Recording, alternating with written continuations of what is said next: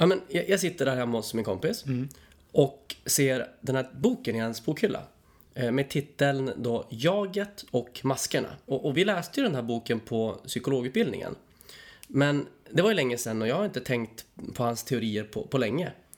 Men det är som att någonting händer när jag ser den här boktiteln. Och jag blir påmind om det här med hans teorier och hans terminologi. Och någonstans så får det mig att undra att fan, alltså, har han inte rätt ändå, Goffman? Är det inte så att vi kanske inte har så mycket av en egen genuin personlighet och kärna, utan att vi egentligen väldigt mycket spelar olika roller? Att vi liksom är skådespelare i den här världen.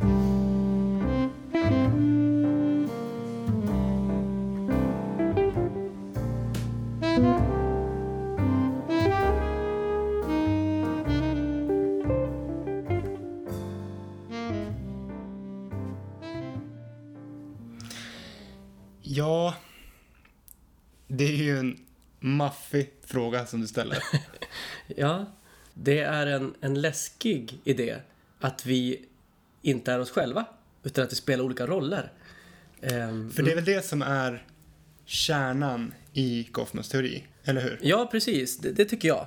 Så tolkar jag den. Och han delar upp egentligen världen utifrån de här olika begreppen då.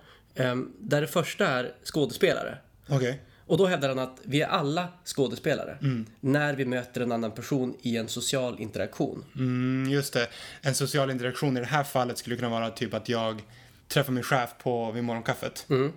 Och jag är då skådespelare utifrån min roll som medarbetare. Och min chef är skådespelare också, fast i rollen som chiefen. Bossman. Precis, eller woman. precis. Så att ni är båda två skådespelare som möts med olika agendor. Just det. Och ni möts då på en scen. Scenen är den plats där minst två eller flera skådespelare möts. Och vad skulle det kunna vara i det här fallet då? Ja, men en scen skulle väl kunna vara, säg då att jag är på ICA då, till exempel. Nytt exempel. Jag är på ICA. Det är min scen. Jag går fram till mjölhyllan. För jag ska precis, eller jag har planer att baka en kaka kanske. Och samtidigt som jag tar, för det var ett mjölpaket kvar. Samtidigt som jag tar i ena änden av det, så tar en annan person i andra änden. Vi möts. Det utspelar sig en scen. Nej, precis. Det utspelar sig en scen på scenen, ja, just det. Så att säga, eller hur? Precis, mjölhyllan vika är liksom en scen där. Ja, exakt. Sen nästa steg blir då, vad då? Nästa steg blir publik. Och då, teoretiskt sett, så förklarar han då att flera skådespelare, minst 2, möts på en scen, till exempel på ICA. Men de som bevittnar det här skådespeleriet utan att vara aktiva, de blir publiken. Just det, så om vi går vidare då. Våra ögon möts. Jag säger, nej men ta du mjölet. Jag tar fullkornsmjöl istället. Och så säger hon eller han, nej men inte ska väl jag. Just det. Och bakom då, i liksom periferin kan man säga, går det förbi en mamma med en unge i vagnen. Sån här skjuthistoria. Och kika lite grann på scenen. Hon blir då publik. Just det. För hon kanske märker att det är en energi där och vill kika på vad det är som försiggår. Just det. Och det som han också är tydlig med är att den här publiken, den har ofta en effekt på skådespelarna och deras aktioner. Så baserat då på hur de här som går förbi reagerar på mjölincidenten, så kanske du förändrar ditt beteende. This is the theater, sweetheart. Don't be so self-conscious. Ja, och nästa term som han beskriver är framträdande. Och framträdande, det är egentligen då de insatserna, de aktionerna som en skådespelare vid en given situation gör. Ja, och sen vidare. Backstage. Goffman är tydlig där med att ibland så är man på scenen, ganska ofta så är man en skådespelare som är på scenen, men då och då så är man backstage. Och det är liksom en trygg plats där man i väldigt liten mån, ibland ingen mån alls, behöver inta en roll. För det är ju liksom en metafor hela tiden till teatervärlden. Ja. Och han liknar det vid att skådespelare också går backstage och där kan de slappna av, där kan de sminka sig och göra sig redo mentalt också inför nästa framträdande. Just det. Så, Och idealisering är ett till viktigt begrepp som Goffman använder sig av. Och det här tycker jag är intressant för att han menar på att vi människor i interaktioner med andra försöker framställa oss genom idealisering. Alltså vi försöker förmedla en idealiserad bild av oss själva. En mer positiv person än vad vi faktiskt är. Just det, för idealet är ju, när man tänker ideal så är det någonting som är en mönsterperson nästan. Just det. Sånt som man hela tiden strävar efter. En perfektion nästan. Vilket när man bara hör det låter vanskligt eftersom det är ju skum grej att försöka uppnå kanske. Men han menar då att vi ändå ofta strävar efter det. Att vi ofta strävar efter att framställa oss inför andra på ett väldigt positivt sätt. På ett eftersträvansvärt sätt.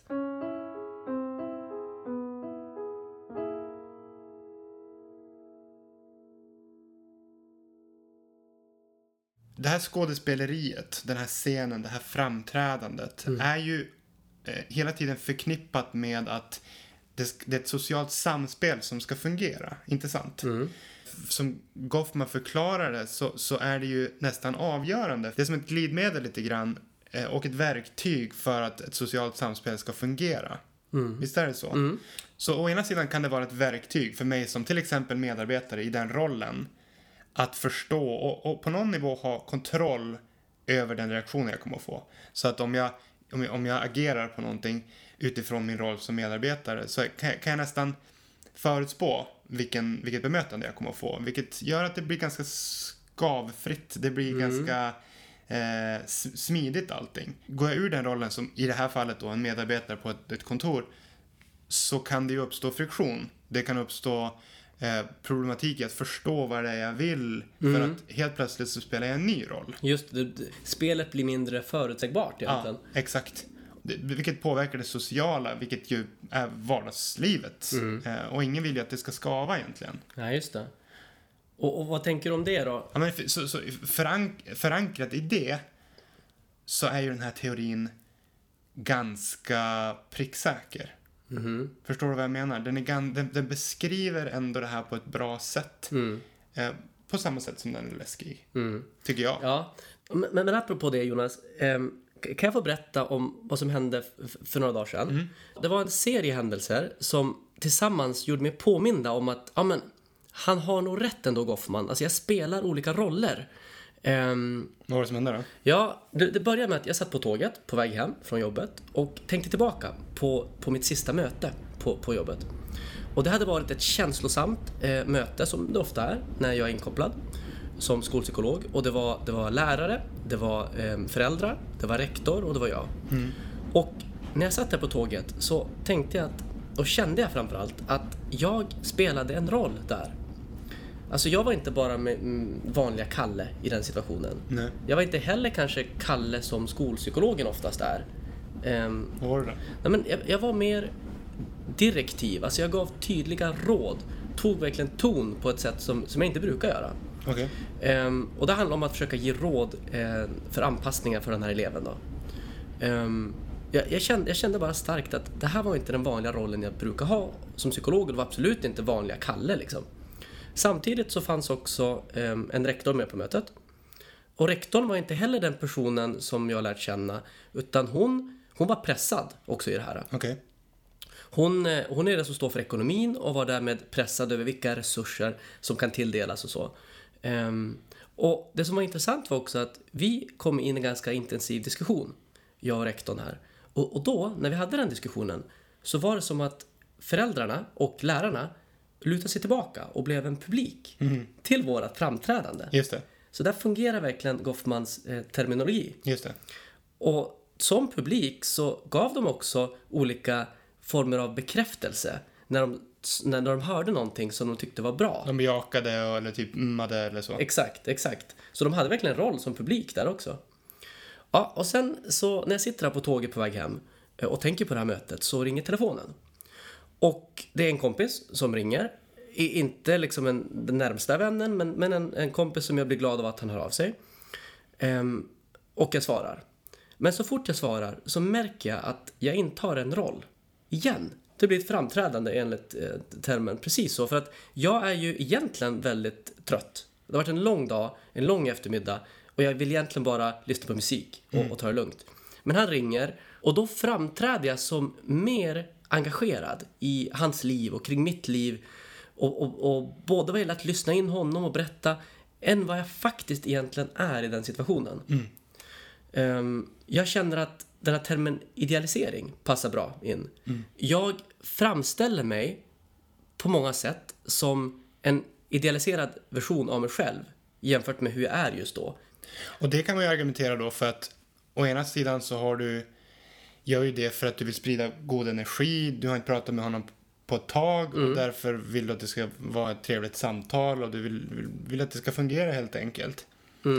Å andra sidan så måste jag ju nämna att min spontana reaktion är att det är en viss falskhet i det här. Precis. Och att det är din kompis, den enda informationen, säg att ni vill fördjupa er relation, så är den enda informationen som han behöver i det läget den äkta informationen. Hur ska han annars kunna förhålla sig till dig och fördjupa relationen om man inte vet hur du egentligen känner, vilket du kanske inte då förmedlar i och med att du tar en roll. Precis, nej det gör jag inte. Det blir inte den genuina sinnestillståndet. Men det kanske du funderar på själv. Ja, och det är därför jag lyfter det också. För att det blir tydligt för mig att jag tar vissa roller i de här situationerna. Jag är inte helt genuint mig själv. Det var liksom en liten deppig påminnelse. Lite liksom hopplöshet i det. The truth is, after so many years, you begin to lose more than just your appetite. You wear a mask for so long you forget who you were beneath it.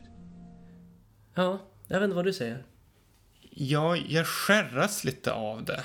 Jag är extremt medveten, tycker jag, om att jag spelar roller och hur mycket det betyder som liksom för att det sociala samspelet ska fungera. Men lika stark är min vetskap om att jag aktivt försöker motverka det. Jag lever mitt liv med en aktiv inställning om att bara skita i de här rollerna. Bara strunta i att spela en roll och våga vara den som jag upplever att jag är. För att samspelet mellan roller och jaget är ju ganska tydlig. Så att vi får nästan, för att diskutera det här på ett nyanserat sätt, så får vi utgå då ifrån att vi tycker att det finns ett jag under. Att det finns en ultimat äkthet kring en person eller den personen som man är. Som vi då i det här fallet kallar jag. Eller personlighet. Eller personlighet. Kärna eller vad man nu vill. Precis. Och utgår vi från det så känner jag att hela mitt liv, hela min tillvaro och mitt beteendemönster går ut på att aktivt säga nej till de här rollerna. Och bara spela en roll om vi nu måste förhålla oss till det. Vilken roll är det då? Jonas liksom? Ja, men den som jag bedömer är Jonas. Jonas. och det driver mig. Jag älskar att hamna i en socialt sammanhang där jag inte automatiskt kategoriserad. Och där det kan bli en spänning, det kan bli en friktion, men det blir också, jag brukar alltid säga, ja men det är genom friktion man skapar eld. Ja, just det. Det finns ett syfte i att hela tiden sträva efter att släppa de här rollerna och jaga efter den genuina. För att risken då med det här är ju att så antingen så förlorar man sig i de här rollerna. Man förlorar jaget eller kärnan i de här rollerna. Och vill det sig väl så är ju rollen som man spelar någon man tycker om. Det är en karaktär som man tycker om. Vill det sig illa så förlorar man sig i en karaktär man inte tycker om. Och då när man ska återknyta till den kärnan som man en gång hade, ja men då kanske man inte kan det längre. Och då är man ju mer vilsen än någonsin. Ja, antingen kan det bli så, eller så kan det bli att man spelar många olika roller också. Och kanske blir lite vilse mellan alla de här olika rollerna. Men det är på ett sätt också en styrka. Det är det här som gör det komplext, tycker jag. Jag kan se att jag är en person som är anpassningsbar i en grupp. Alltså finns det en tydlig ledare i en grupp som driver arbetet framåt på jobbet till exempel, då kan jag lätt backa och låta den personen leda. Men finns det inte det så kan jag ta en ledarroll. Och då blir det, i den situationen blir det ju som att du blir ett smörjmedel lite grann för att det här ska gå runt. Men sker inte det också på bekostnad? Du har redan varit inne på det. Du ibland så funderar du på hur genuint det är. Men sker inte det också på bekostnad av, alltså ta energi av? Och delvis tar energi eftersom att i de situationerna så läser jag av gruppen. Det tar ju energi. Att läsa av gruppen och sen hitta ett sätt att förhålla mig så att gruppen gynnas. Men samtidigt så tar det inte så mycket energi alltid för att jag har också gjort det här väldigt länge. Jag tänker att jag är van vid det. Och ganska bra på det. Så att, Men håller du inte med om att det finns en problematik i att hela tiden anta roller som man inte alltid vet om man vill ha? Jo, verkligen. Och det är därför också jag lyfter det här att absolut, jag ser en problematik i att hitta sitt genuina, sanna jag och spela den rollen i varje situation. Det hanterar inte jag nu i alla fall. Är det någonting man ska sträva efter? Det kanske är det. Men om man ska hitta någon slags slutsats i Goffmans litteratur så kanske man ska säga just det, att bara vetskapen om att det här existerar, om att det är ett samspel, ett rollspel som pågår, blir ett verktyg för att kanske hålla reda på, eller en påminnelse kring att hålla reda på vem man är, eller vem man anser att man är, eller åtminstone fundera över det. Ja. Om det finns en acceptans hos oss att vi spelar olika roller, så tror jag också att det kan vara lite lättare att därifrån se när går jag för långt åt det ena eller andra hållet. Och därmed kan man justera den riktningen. Och med de orden så tackar vi för dagens samtal och för att ni har delat det med oss. Innan vi går så vill vi bara påminna om vår Instagram-sida.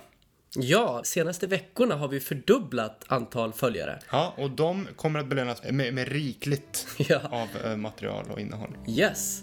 Tack så mycket för att ni lyssnade. Vi hörs snart igen.